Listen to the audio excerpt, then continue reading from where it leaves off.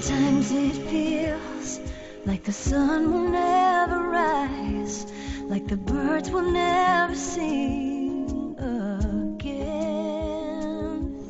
Believe in a power greater than what you are going through. When you don't know what to do, keep breathing. That's right. When you don't know what to do, just keep on breathing. Welcome. Broadcasting from Huntington Beach, California, and New York City from coast to coast. I'm Dave Nasani, the Caregiver's Caregiver, on the Caregiver Dave radio show, coming to you live from the syndicated all-positive talk radio network, HealthyLife.net, broadcast in all 50 states and 135 countries with my lovely co-host, Adrienne Gruberg from the caregiverspace.org that's right, thecaregiverspace.org. Hi, Adrienne. Hi, Dave. And just a reminder that and all our shows, including this one, are available on demand at healthylife.net and our membership website, caregiverdave.com. And we're proud that the Caregiver Dave Show was voted #1 caregiver podcast in the top 50 on Player FM, one of the top 6 best podcasts by caring.com, as well as being voted #3 out of thousands of caregiver podcasts on FeedSpot. And if you go right now to caregiverdave.com, you can get my first book about overcoming unbelievable hardships absolutely free, as well as take our burnout quiz. So do that right after the show so you don't miss any part of this show. And we do have an exciting show planned for you today. We will be interviewing New York attorney Michael Kaplen, talking about legal tips for medical malpractice cases and the caregiver's role in all of that. But first, I want to take this opportunity to thank our last guest, which was Dr. Aaron Blight, Plan for Aging Well. And again, you can watch or listen to all of that stuff on healthylife.net and our membership website, caregiverdave.com. All right, enough of that. For 30 years, I'm sorry, erase that for 30 years. Injury law firm Caro and Kaplen, located in New York, representing victims of traumatic brain injury and other injuries caused by vehicle collisions, pedestrians, unsafe buildings, construction sites, medical malpractice throughout the nation. Michael is a board-certified as civil trial advocate and board-certified in medical malpractice litigation. He's a professional lecturer in law at the George Washington University Law School, the legal aspects of traumatic brain injury, and chairs the New York State Traumatic Brain Injury and Services Counseling Coordinating Council. Well, I messed that up. Anyway, Michael, welcome to the show. So excited to have you on. Well, thank you, Dave. It's a pleasure to be with you and Adrienne today. Thank you. And I can proudly say that I've spoken at the New York City Bar. So I don't know if you've ever spoken there, but that's the closest I've ever gotten to being an attorney. But it was fun, and I was talking about caregiving. But let's get going. You know, I like to ask my guests the first question: who is Michael Kaplen, and why was he put on this earth? How about that? Well, let's hope that I was put on earth so I could help people. And I'm proud to say when I walk into a courthouse that I'm your attorney. And I'll be fighting for you every time I walk into that courthouse and before I walk into that courthouse to see that we could get justice for you. Because as you said in our conversation earlier, I'm a cowboy. And I'm a gunslinger, and I'm hospitals' worst nightmare. Yes. And I'm building owners' worst nightmare. And I am the worst nightmare to anybody who is not exercising care or caution and putting profits over people's safety. Wow. Yeah, I was telling you beforehand, I'll just briefly mention it for the sake of our audience, that my wife had a stroke, and the ambulance drivers decided to take her to the closer rinky-dink community hospital that didn't even have a CAT scan machine, rather than go 10 minutes further and take her to the Providence Medical Center. And as a result, they missed the 3-hour window. She had brain damage. She lost her speech, became paralyzed on one side. And we've been dealing with it for 24 years. And before the year was up, I sought an attorney, and none of them would touch the case except some cowboy, like you mentioned, probably similar to you. And he went and did some interviews and realized that they had a suspicion that this was going to be litigated because they had gone over the records and everything was meticulous, and they crossed their T's and dotted their I's, which is unusual. And he found that none of the doctors would testify against the one that was the culprit. Of course not. Which I guess is pretty typical. So he says, I'd love to help you, but I just can't get any witnesses to cooperate, and they knew we were coming. So what do you say about that? Is that common? Well, Yeah. it's common and it's unfortunate, but we do have ways to work around that. In my practice, because a great deal of what we do is medical malpractice, and a great deal of what we do is traumatic brain injury work. We're familiar with doctors around the country. And while if I have a local case, I might not be able to find a local physician to testify against another local doctor, and that really is understandable. Right. I can go out of state to find a professional with the right expertise to do it. And these records, although the record is a patient's best friend, it's a legal document. There's nothing to say that sometimes these records are not altered, unfortunately. But today, it's more difficult to alter a record after a fact because we are now in the computer age.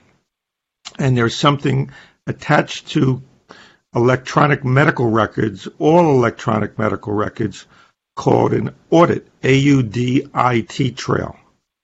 And this audit trail, when you get it, it's a physical document that's printed from the computer system of the hospital, required to be kept by federal law, allows me to determine if changes were made to that electronic medical record, who made those changes, when those changes were made, and where they were made. You can't any longer erase a medical record because what was there will always be there in this audit trail. And if a doctor says, well, I didn't see a patient, came later, or I did see a patient, and this is what I found, I could actually go to that audit trail and see if the doctor accessed the patient's medical record, and I actually could see where he was or she was when they did it, what terminal they used.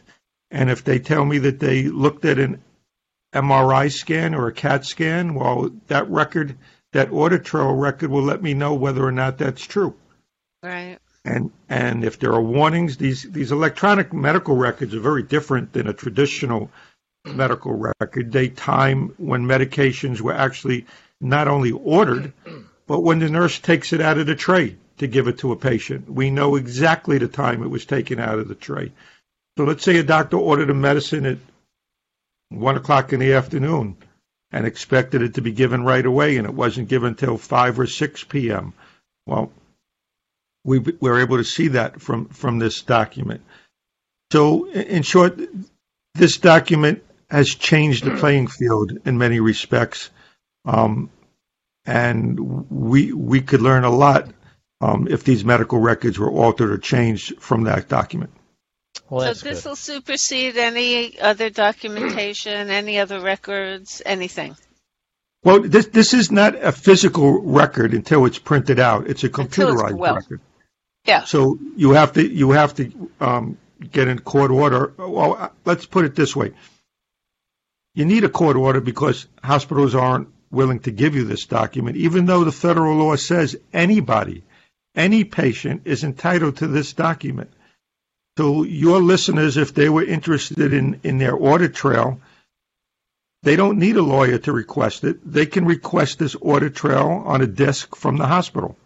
Wow. And if the hospital doesn't give it to them or refuses to give it to them or delays give it to them or tries to charge a lot of money to get it, well, they could file a complaint with the Civil Rights Division of the United States Department of Justice. And those forms are right online, enabling them to get those records. Well, our audience are burned out caregivers, And I wondered, what role does the caregiver have in understanding, injuries and personal litigation and finding a good attorney? Well, they have many roles because I represent, in reality, two patients, two individuals. I represent the person who was primarily injured in the accident, in the traumatic event. But I also represent their spouse. I represent their mother or their father, and I have two clients at all times. And unfortunately, while the medical profession sometimes doesn't think of you as a spouse, as a caregiver, as a patient, and it ignores you in many respects, your attorney shouldn't. Your attorney shouldn't for a number of reasons. I'm glad someone is paying attention to us because we often do get ignored. Yeah. I know that. I know that. And here's the reason why an attorney, a competent attorney, won't ignore you. They won't ignore you for the practical reason that you possess a lot of important information about your loved one, whether it be a child or a spouse, that I will need in order to properly prosecute his or her case. I'm going to need to know an awful lot about their background, their experiences, their work history, what they did in their spare time, what life was all about, because a lawsuit isn't only for something called pain and suffering. It's also about something known in the law as the loss of the enjoyment of the pleasures and pursuits of life. In other words, not the pain that was caused by the accident, but what was taken away from you. Right. As a result of the accident. And what was taken away wasn't only taken away from that injured individual.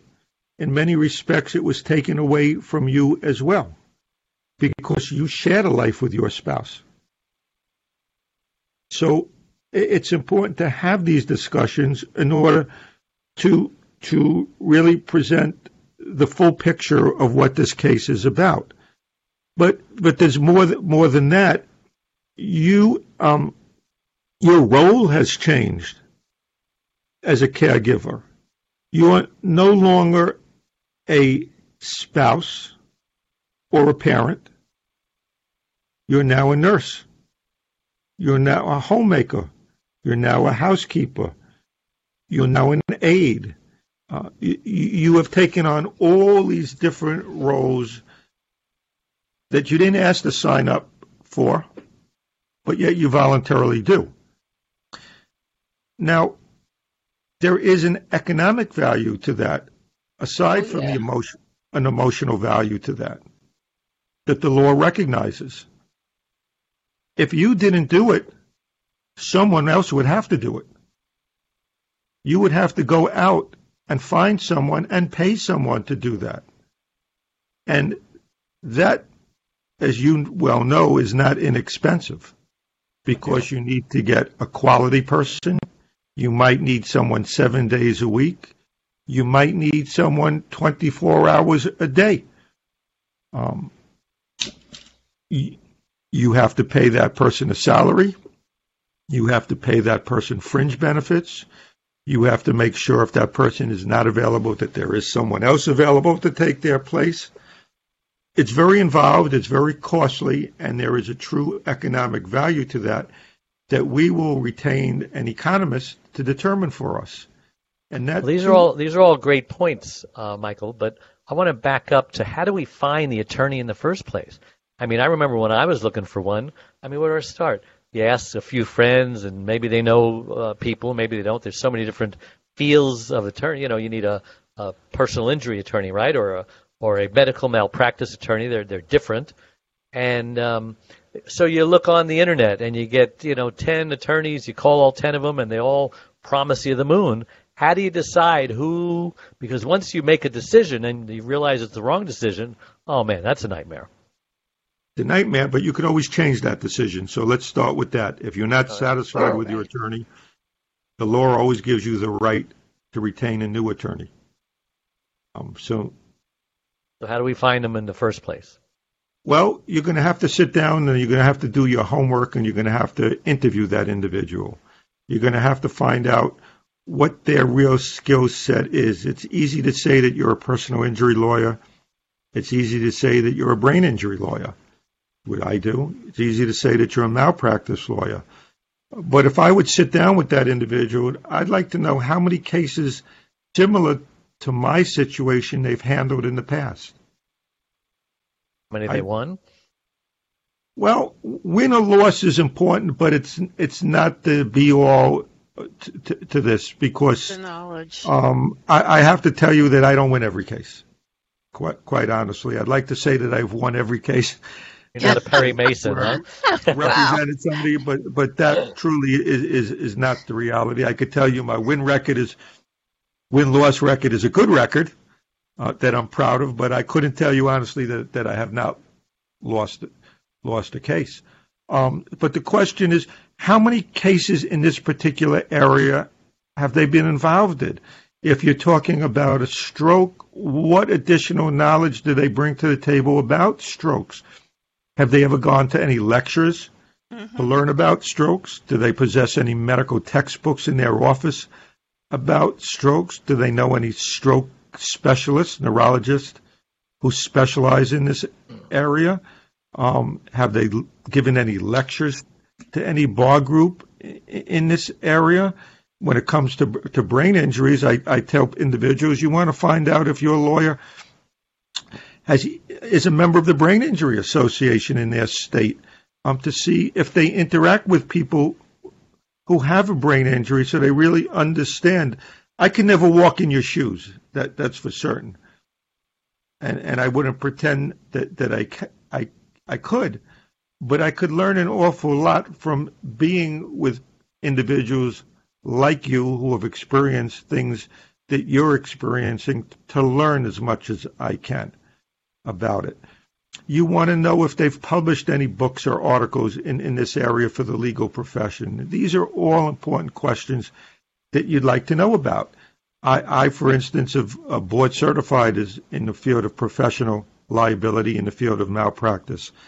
Now, that doesn't make me a better lawyer or a worse lawyer than anybody, but it is another credential that I have to demonstrate my knowledge and experience in this area. So these are all important things that you and your listeners can be discussing with an attorney before they retain that attorney. And you also have to find out really who's going to be handling the case.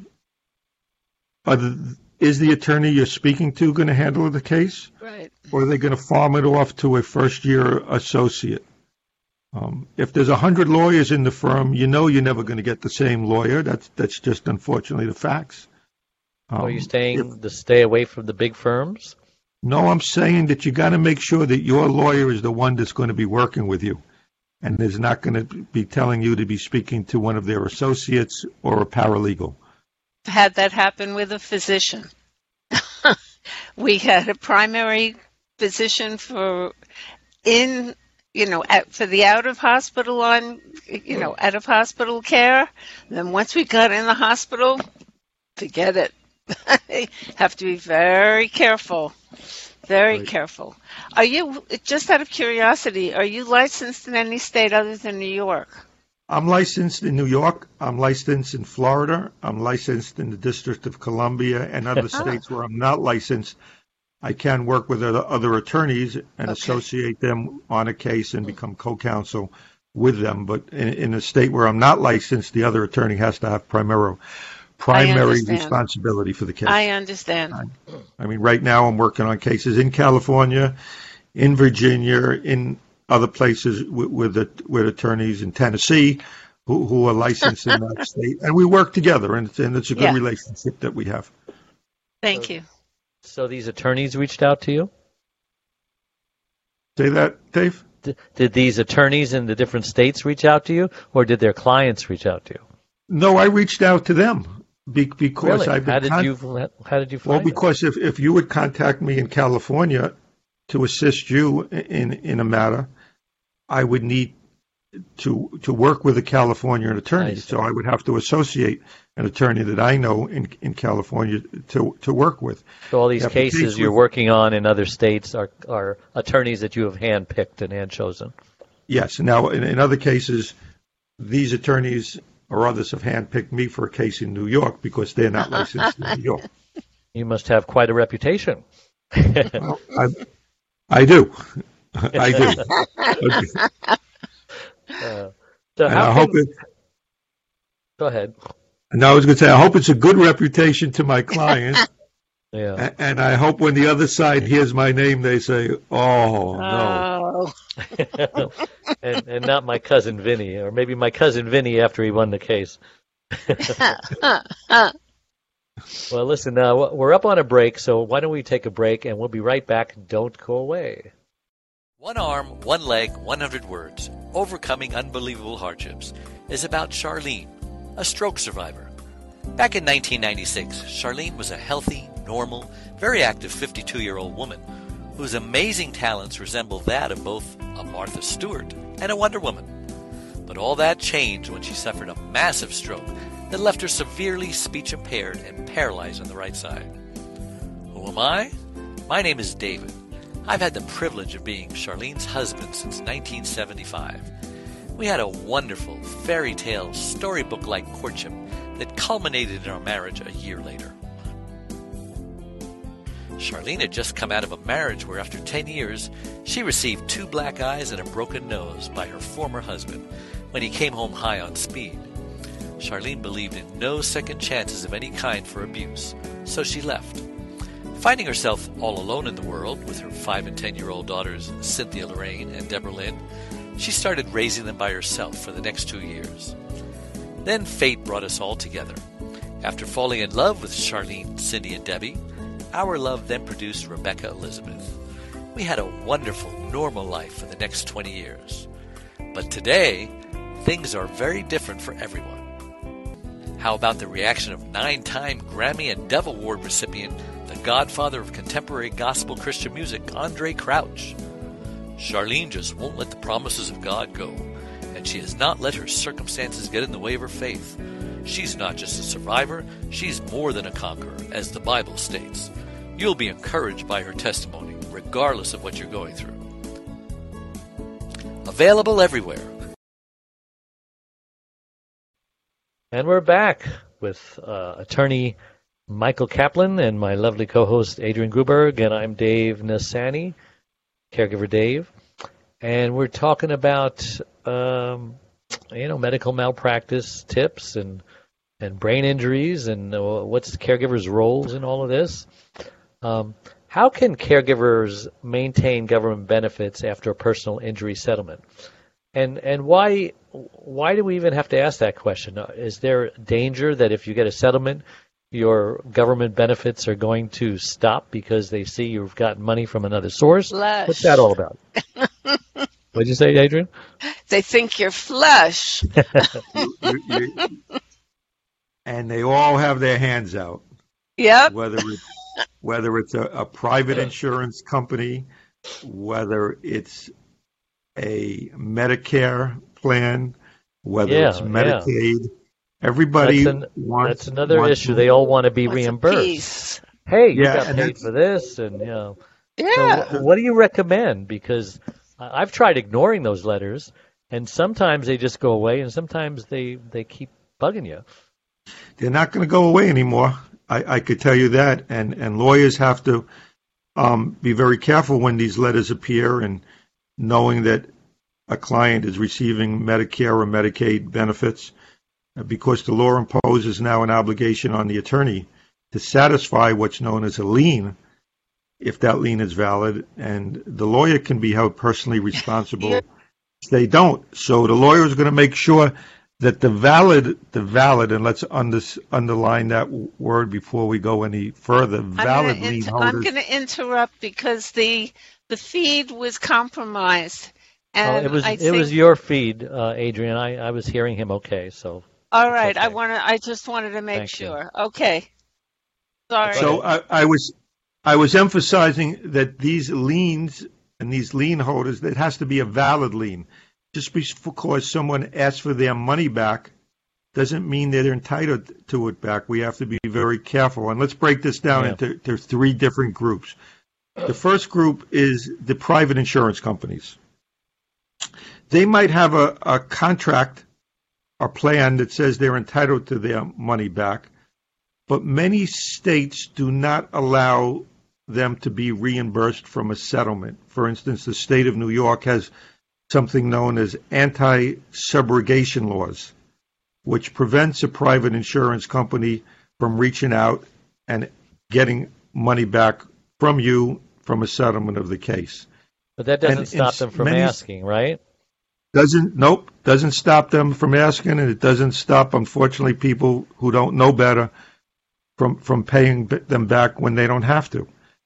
And even in states that don't have those type of laws or have modifications of those laws, there is a doctrine called the made whole doctrine, which provides that if you had to pay your lawyer and a contingency fee for the work that they've done on your behalf, let's say that's a third, why should the insurance company get a free ride on your back? Right. So let's say that you owe this insurance company $100,000 for the care that they provided, and they want $100,000 back. Well, you have to pay your lawyer a third for their work from any money that's obtained in your case. And you did all the work. Why should the insurance company not have to pay the 1/3 for what you might have to pay them back? So we've already knocked down $33,000 from that, and they're only going to be entitled to get back $66,000 back. But now, they didn't do anything. They didn't work like you worked on it. Can you reduce it further? Right. But they have a contract, and if the state that you're in says that's a valid contract, then it's a valid contract. But what happens if you didn't get full value in your case? Let's suppose that you were hit by a drunken driver that had a minimum insurance policy, and you had catastrophic injuries. So your lawyer advised you, and rightfully so, that this individual has no assets and they might go into bankruptcy. So the best we could do is obtain the $25,000 insurance policy. But you have a case that's worth $1 million. Well, in your settlement, you weren't made whole. You only received a small portion of what you should have received. So why should this insurance company get 100% back of what they paid? Shouldn't they be in the same position as you are and have to take the same kind of hit? And they do. So this is a very complicated calculation that has to take place. And let's suppose, though, that in your case, you had catastrophic injuries, catastrophic pain and suffering, and that was the value of your case, and you had medical bills. Well, why should they be treated on the same footing? So this is all negotiations that has to take place between your attorney and this health insurance company to try work this out and pay them back, if you have to pay them back anything, as little as possible. Now we go to something a little more complicated, though, and that's Medicare and Medicaid. Because when we're dealing with Medicare, you have one set of rules, and when you're dealing with Medicaid, you have another set of rules. Now, many people, after they've been injured, have no money to pay for care, can't work anymore, have no insurance, and by virtue of their injuries, they become Medicaid recipients. Now you are about to settle your lawsuit, and you are going to get, hopefully, a large sum of money. Now you have assets again. You are no longer eligible for Medicaid because Medicaid is a financial needs test trust-based program. And even if you don't have a lot of assets, you still might have more than the threshold for Medicaid. So many times, I, as an attorney, would not be doing something worthwhile for you or a favor for you by settling your lawsuit, because you might lose more in terms of that settlement by losing your Medicaid benefits than you would gain from the settlement. Follow me? So what do you do in that case? Well, now I have to set up something called a supplemental needs trust, also known as a special needs trust, to protect that money from the settlement and keep you eligible for Medicaid benefits. So we'll put that money, we won't give you that money, we'll establish a trust. Your spouse, your parent, your friend, whoever you want can be the trustee of this trust. And the trust document will state that this trust will pay for anything that Medicaid will not pay for or cannot pay for. Medicaid won't pay for? Right. Yes. So let's say you've had a stroke. I'm using that as an example because that's familiar to you, Dave. And your spouse needs to be transported in a special van. Okay? Medicaid won't pay for that van. They won't pay for that, yeah. But the money in this special needs trust can pay for that van. Or if she needs massage because she's getting leg cramps, they probably won't pay for that either. Or if you want to take her on a plane on a vacation to see your children, they won't pay for that either. But is that medically necessary? No? Doesn't have to be medically necessary. It just has to be something that Medicaid won't pay for. Aha. You're a clever attorney. Listen, Let's take another break. Hold that thought. We'll be right back. Don't go away. We are a community of caregivers that understands and supports you wherever you are in your journey. We are a place to connect with other caregivers, but more importantly, a place to get practical, actionable help. There are lots of ways for you to get support. First of all, you can download our welcome pack. This will get you started on your Thrive journey. Next, you can ask and get answers to your questions by posting them here in our private Facebook groups. You can also get live online support by attending one of our live weekly Connect webinars. You can get practical, actionable advice by listening to our weekly podcast. You can hear and read other stories about other caregivers' experiences. Plus, add your own in our weekly Share Your Story forum, posted every Tuesday in the Facebook group. You can access essential resources and download practical Thrive Solutions packs, all of which are geared to help you thrive as a caregiver. You can get lifetime access to all of our resources. Again, we're here to support you and help you thrive and to enjoy your life as a caregiver. And remember, this is a place to get hope, not just cope.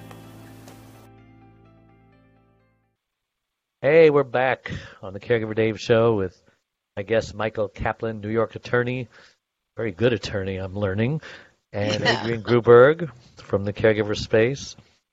So, do you want to? But I don't want to leave you. I don't want to leave your listeners with the thought that this special needs or supplemental needs trust could pay for anything under the sun. Right. Yes, we don't want to defraud the government. There are restrictions, and there is an accounting that takes place, and whatever's left in this trust at the end of the day, when this individual passes away, has to go back to the government. And before you can create this trust, any money that was paid for the individual's care related to the accident or what you brought the lawsuit for has to be first paid back. Yeah, and in the case of the vacation, I mean, it could be, I'm going to say it could be a gift from the trust. I don't know, maybe I'm wrong. Well, it gets complicated, and there have been cases, because I teach this in law school, and one of the cases I resort to is individuals had a family had a child that had significant injuries from birth, and cerebral palsy. And at the conclusion of that case, a supplemental needs trust was set up so that this child can still receive Medicaid benefits. And the parents decided that they were going to hold a big bar mitzvah for this child and send everybody over to Israel for a big party. That's a little too much. That's Can't do too that. much, yeah. That's a little. What too, if they did too the much. bar mitzvah at the house and just paid for the It's small still- expenses? Would that have worked or no? Maybe that's going to be up to the court to decide, but that's a little better. We're in court already. There's a line. But now I talk to you about the last part of that, which is Medicare, which is different. I have a question about this supplemental needs trust before we go ahead. Is that available to compensate the caregiver in any way?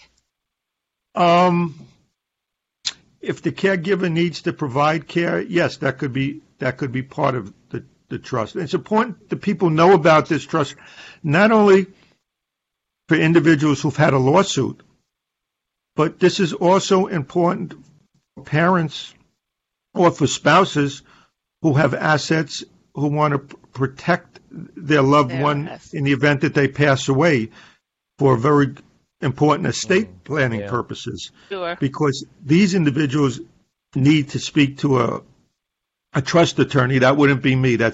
I retain a trust attorney to do all of this.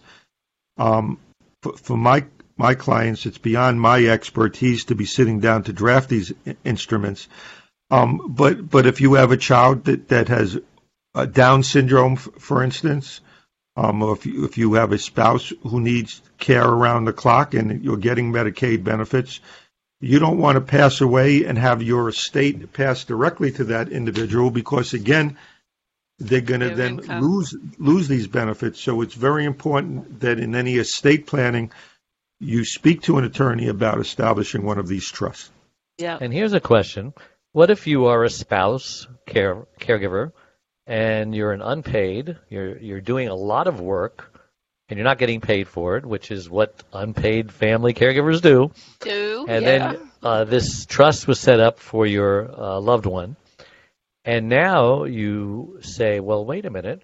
I can either pay for a caregiver outside for this loved one through the trust, or why don't they just pay me? I'm already here. I'm already doing the work.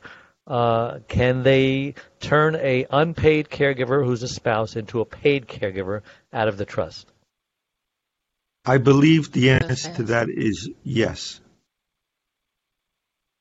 I believe the answer to that is because Social yes, Security will compensate the caregiver to a point, but certainly not what they're worth.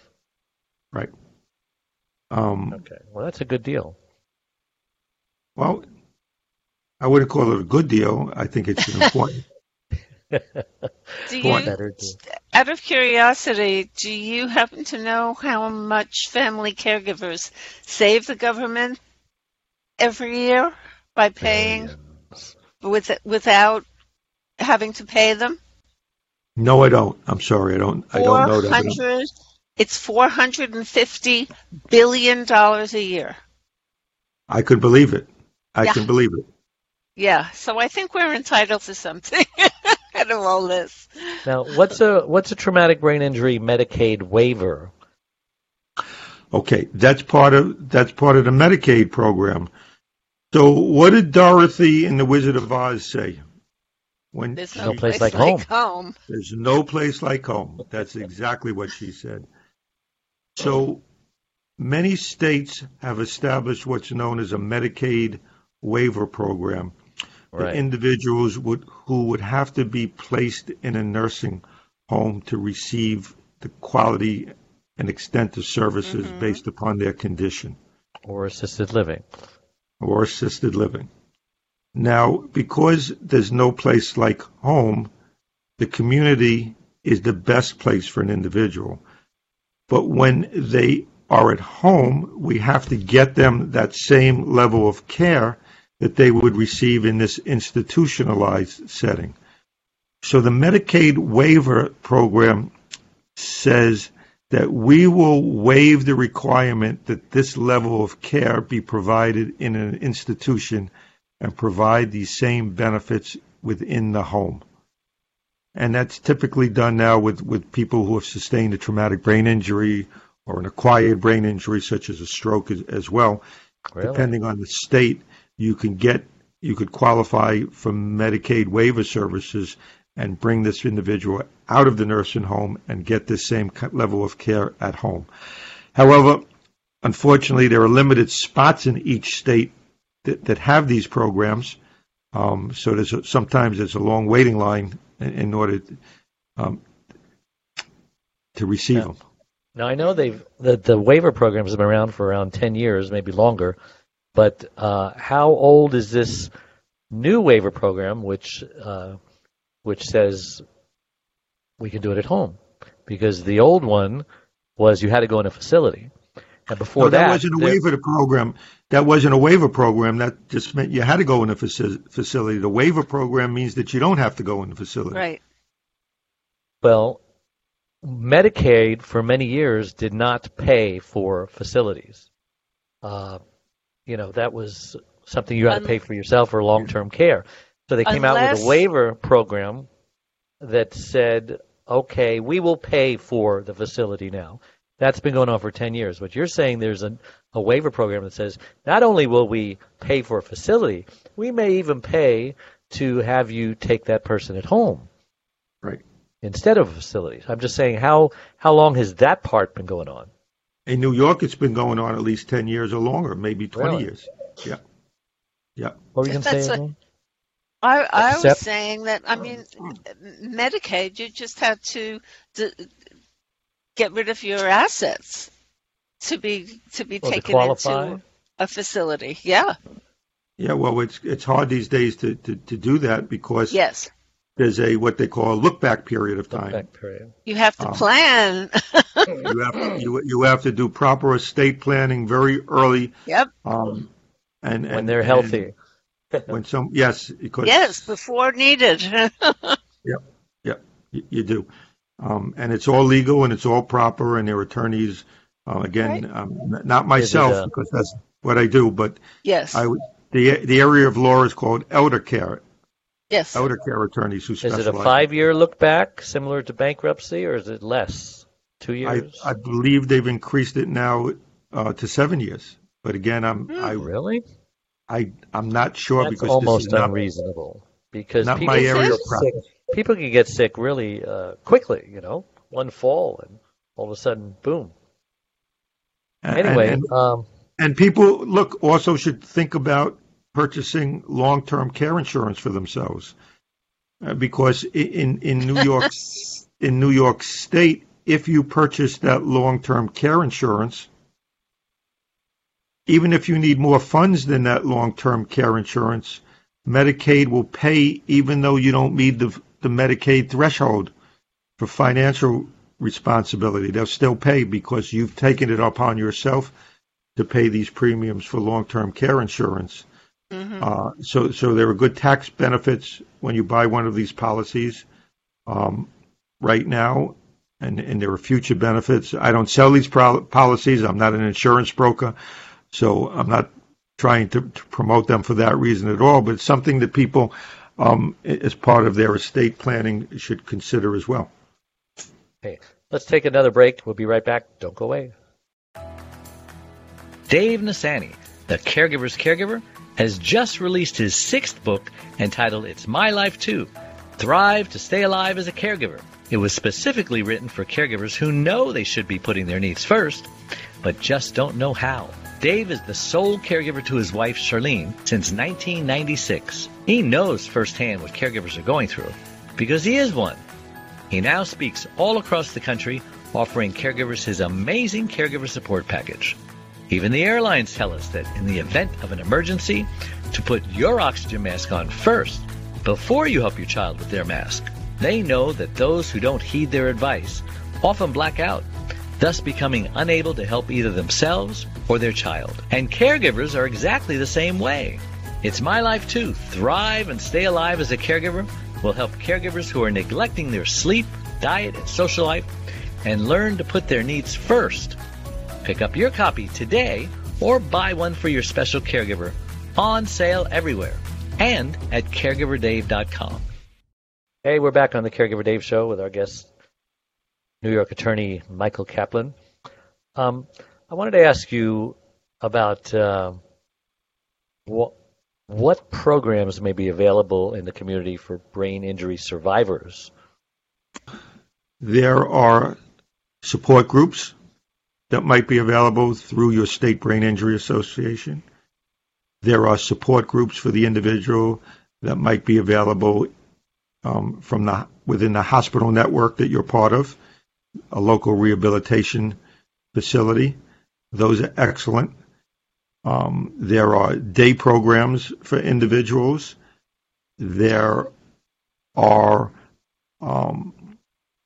rehabilitation if a person needs long-term care that might be available to that individual. Yeah. But unfortunately, Dave, the truth of the matter is that there are not enough programs.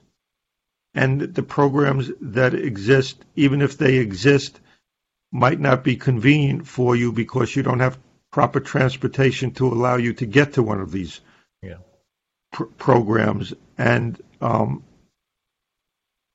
these programs might not have enough room for everyone who needs them, or quite importantly, the information is not given to you when you leave a facility so that you're aware that these programs even exist. So when we're dealing with the area of brain injury, there are so many unfortunate gaps in the system. And when you asked me in the beginning of the show, why hire someone like myself? Because this is what I do. Yeah. And this is what I'm familiar with. And when you hire me, you get all of this information and support as part of the package. You don't pay any extra for it. And the different facets. So you really need someone who has this knowledge to guide you in a way that nobody else can or is willing to do. It's all left up to the attorney to do it. I don't even know if the attorney that I hired was specializing in brain injury or stroke. He probably wasn't. And it's logical to think that someone like you who was could have done a better job and could have, not just given up when they says, well, no one's going to testify.